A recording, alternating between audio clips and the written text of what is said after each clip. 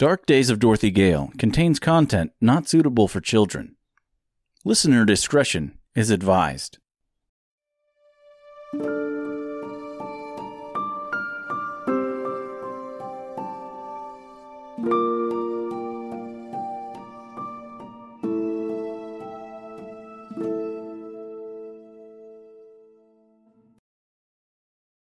Dark Days of Dorothy Gale, Chapter 40, The Black Marsh. After the inadvertent massacre in China Country, the three travelers found themselves in the Black Marsh. The grass grew long and stiff, like porcupine quills sprouting from the earth's surface. The tips of the grass were razor sharp, cutting into them no matter how carefully or slowly they moved. Dorothy cut a blanket in half and wrapped her legs up to avoid more injury. She wrapped the lion's legs in bandages as well for the same reason. Mr. simply rode on the lion's back, as he was already tattered enough as it was. The ground was spongy and damp. As their feet sank in ever so slightly with each passing step, the grass closed around them. The ground was covered with a sticky black tar-like substance that reeked of death. As they traveled further along, the grass became shorter. It was still sharp, though not as sharp, and Dorothy found herself sinking into the tar with each passing step, until eventually she was waist deep. Unable to move through the marshy, boggy mud and tar, her claustrophobia quickly set in. "Mr. Lion, help me, please, just help." The two of them turned around and hurriedly ran to her aid. Mr. climbed off the lion and found himself to be light enough that he would not sink into the ground. He was also of very little help, as he was the weakest and flimsiest of the group. The lion, on the other hand, was heavy, but his weight was spread out in a way that made it difficult for him to sink more than an inch or two. He opened his mouth and moved in closer to grab her and pull her to safety. No, Dorothy said, as the giant maw of the lion moved toward her head. The lion stopped and looked at her with an air of sadness in his eyes. "Nothing personal, Lion. It's just that you're liable to bite my head off if you help me that way." The lion gave a gentle nod and backed away. "What should we do?" asked Mister. "You're sinking." "I know that, Mister," said Dorothy. He stepped back a little, the way a child does when scolded for no particular reason. "Sorry. I just need to think for a minute. I just need to think for a minute." The lion turned away and lowered his tail to her. "I think he wants you to grab it," said Mister. Dorothy held back a sarcastic remark and simply nodded as she reached for the lion's tail. He roared and whimpered as he pulled Dorothy out of the marsh. Even a great and powerful lion still felt pain when someone pulled his tail. He pressed forward, slowly pulling Dorothy out of the muck and free of the grip of this spiteful land. Dorothy managed to get to her mud-covered feet, and together they moved onward to more solid ground. Once on more suitable terrain for travel, away from the razor grass and tar, they found themselves following a very clear and well-kept path. Along the edges of the path, they found a disturbing trail of carnage. Dead birds at first, nothing too worrisome. The further they traveled, however, the larger the animals got. Goats here and there, the occasional reindeer, and before long the carcasses of bears began to appear. Everything dead and horribly disfigured. Their insides on the outside and the ground became spongy and red. Blood and gore hanging from the oak trees sent an ominous message that the travelers did not take lightly. Moving more and more cautiously, the trio became equally worried. The lion even ducked back and slowed at the sight of a severed lion's head, dangling by its spine from a low-hanging branch. "What do you think happened here?"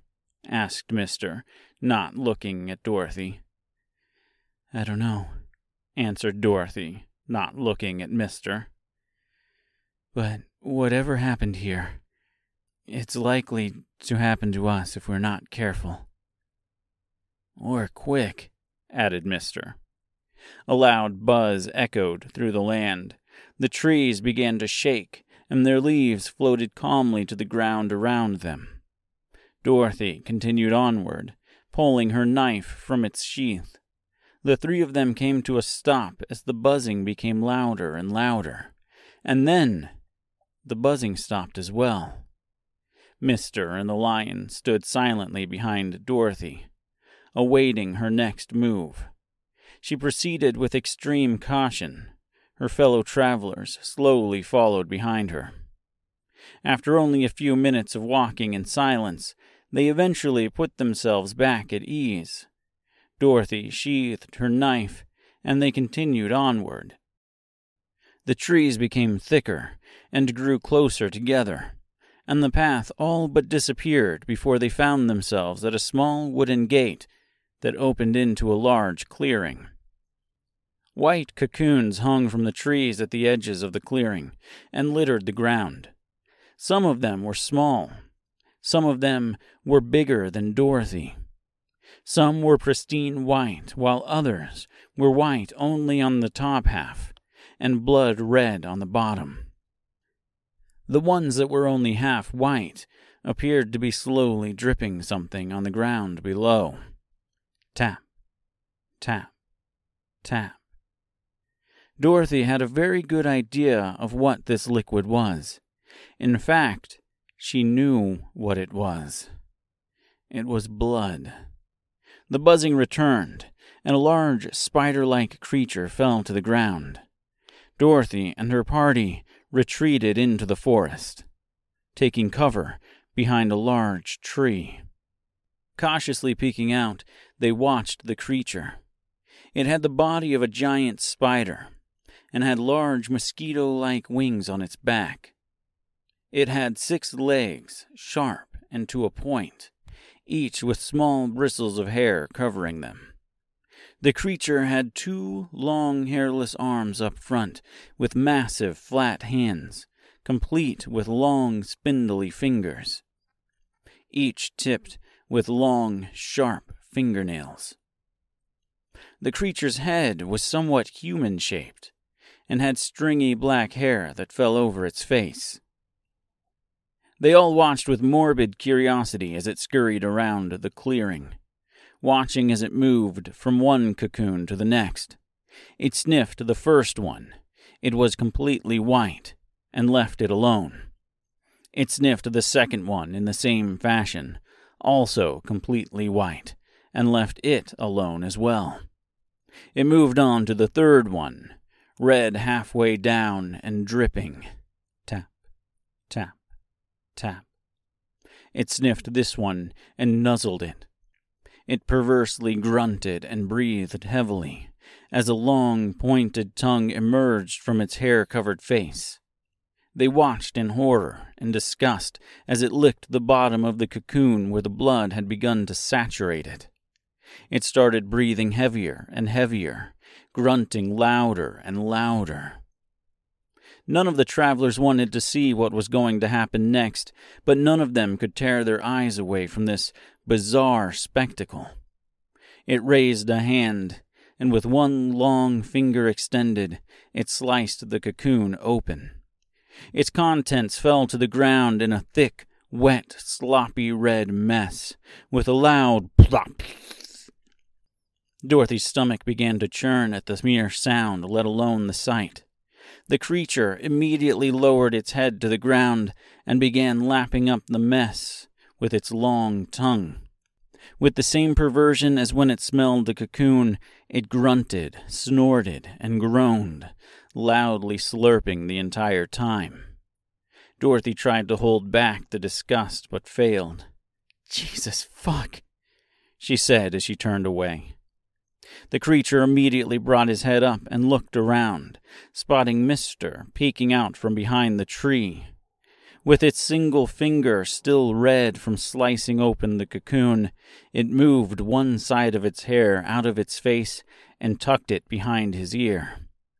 With half his face showing, a large red eye bulged out, and a thin, lipless grin stretched across his face. Dorothy, I think it sees us." She quickly collected herself and turned around just in time to see the creature lift off and shoot into the sky. It was gone before they knew what happened. "Where is it?" asked Dorothy, looking up into the trees. "Where the fuck did it go?" In line with the standard horror movie cliché, they ran into the clearing and stopped in the middle. It seemed like a good idea, but in retrospect, it was not particularly wise on their parts.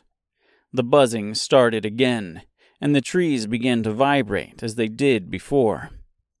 The travelers looked into the sky, desperately seeking any sign of life, or any indication of what direction the creature might be coming from when it inevitably returned.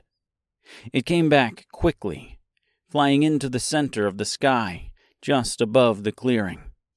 It came down directly on top of Mister. "Ah! Get it off me! Get it! Get it off! Get it off!" he screamed as he flailed about. The long legs of the creature pierced his soft body and ripped him to shreds within seconds, throwing tufts of hay and straw into the air until he fell silent. Dorothy watched in shock. She was not sure if Mister could survive what had just happened to him. The shock was only momentary, as the creature quickly turned his attention to Dorothy. Grabbing her with one long arm and wrapping his massive hand around her neck, he lifted her off the ground and thrashed her up and down several times until she stopped moving altogether. The lion watched as the creature attempted to take flight with Dorothy in its arms. She was too heavy. The creature found itself unable to lift off with a load larger than the usual Munchkin or Winky, or whatever race of small person happened to cross its path. He instead decided to simply run off with her. Even grounded, his 6 legs moved at a speed that made the lion seem slow and lumbering by comparison. The lion gave chase, weaving in and out of the trees, following as closely as possible, which he feared would not be close enough. The creature buzzed through the marshland without so much as looking back, Dorothy's hopefully unconscious body dragging along the forest floor, over patches of razor grass and rocks. The lion followed through the streams and up and down the mountainous terrain, but ultimately lost the chase when he stumbled and fell into a dry creek bed. He climbed out as quickly as he had fallen in, but it was too late. The creature, along with Dorothy, was gone. The creature may have escaped the wrath of the lion for the time being, but the large, colorless beast was not about to give up the search for his friend, his savior. He moved through the forest, following a trail of broken branches and flattened patches of grass. He followed drag marks in the mud and sniffed the occasional clump of hair and spatter of blood. He was not far behind. He followed and tracked until he came across yet another clearing. This one had only one cocoon, pristine and white, and hanging from a tree. The creature was lying beneath it, and sound asleep. The lion crept into the clearing, the leaves crunching beneath his heavy paws. He occasionally stopped in fear that the creature would awaken, but it was apparently a very sound sleeper. Crouching down and creeping closer, he was well aware of the fact that this was his best chance at getting Dorothy back, alive or dead. The creature was bigger than the lion, and its 6 sharp legs outnumbered his 4 paws, no matter how sharp his claws were. Climbing into the trees, the lion moved stealthily through the branches until he was positioned directly above his prey. He looked down and chose his moment carefully. The creature awoke as all the air in its lungs was forced out. It squealed in pain as it felt one of its wings being ripped off. It squealed even louder as it felt 5 sharp claws digging into its back. Raising itself up on its sharp legs, it began to violently buck and thrash until its assailant was thrown off. Breathing heavily, it moved the hair out of its face once more to see what beast, what creature had the gall to attack it. He smiled when he saw his opponent and hissed, its long tongue slowly uncurling from its mouth, filled with razor-sharp fangs. The lion remained unshaken, even when he was thrown off the creature and brutally thrust into the trunk of a large tree. He got back up, and without so much as a second thought, charged back into battle. He clawed and nipped at the creature, swiping at its face, occasionally making contact, but never enough to do any real damage. The creature reared up like a horse, standing on its back 2 legs, and opened wide with its other 4. It danced toward its adversary. The lion crouched even closer to the ground at the sight. If he did not act quickly, it would almost certainly be the end of him. He jumped back as the creature brought its sharp legs down with such force they not only pierced the earth's surface, but they dug in a good 9 inches, if not more. The lion watched as it struggled to free its 4 legs, pushing on the ground with his long arms, but to no avail. The lion instantly took advantage of the situation. He ran around to the back of the creature to avoid being grabbed by its long arms and massive hands. He leaped onto its back and began furiously ripping into it. It cried out in pain as its attacker clawed its way through its back and out its stomach. The sound of the flesh tearing, the organs sloppily landing on the ground, the bones crunching, and the creature's dying, piercing screams were so loud that every bird in every tree for miles flew off in fear of whatever was in the forest. Once the frenzied beast came around and realized the job was done, he slowly stepped back and watched as the creature's 2 unbound legs curled tightly inward. He walked around to the front to make sure it was dead. Simply seeing the lifeless body of this thing was not enough. Opening his giant mouth, he placed it carefully, gently, thoughtfully, around the head of this monstrosity, and with one good pull, he ripped it clean off. He dropped the severed head into the stream of gushing blood from the gaping hole in its neck. The job was done. He carefully raised his massive body up on his hind legs and gently hugged the cocoon. He brought it down with gentle ease, and upon getting it opened, he found the lifeless body of Dorothy Gale. Her skin had become paler than before.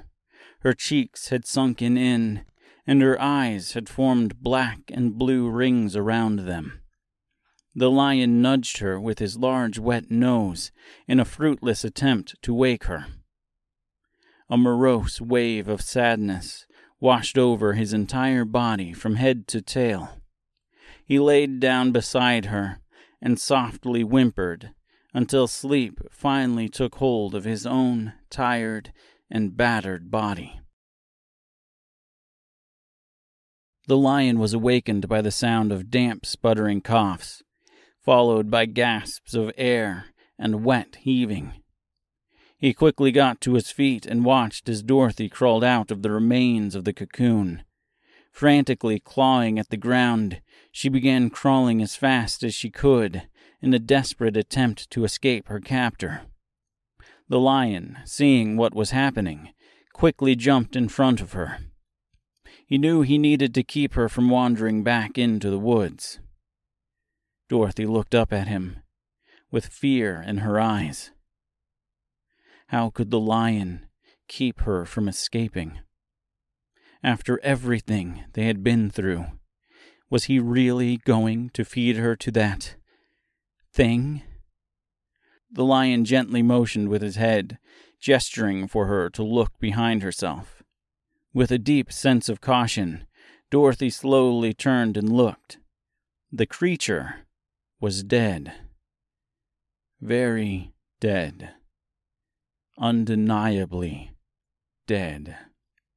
There was a wave of relief that washed over her, as her muscles immediately relaxed and her frenetic heartbeat slowed to a more normal pace. She was not sure how she was alive, but for some reason she was. Today was simply not her day to die.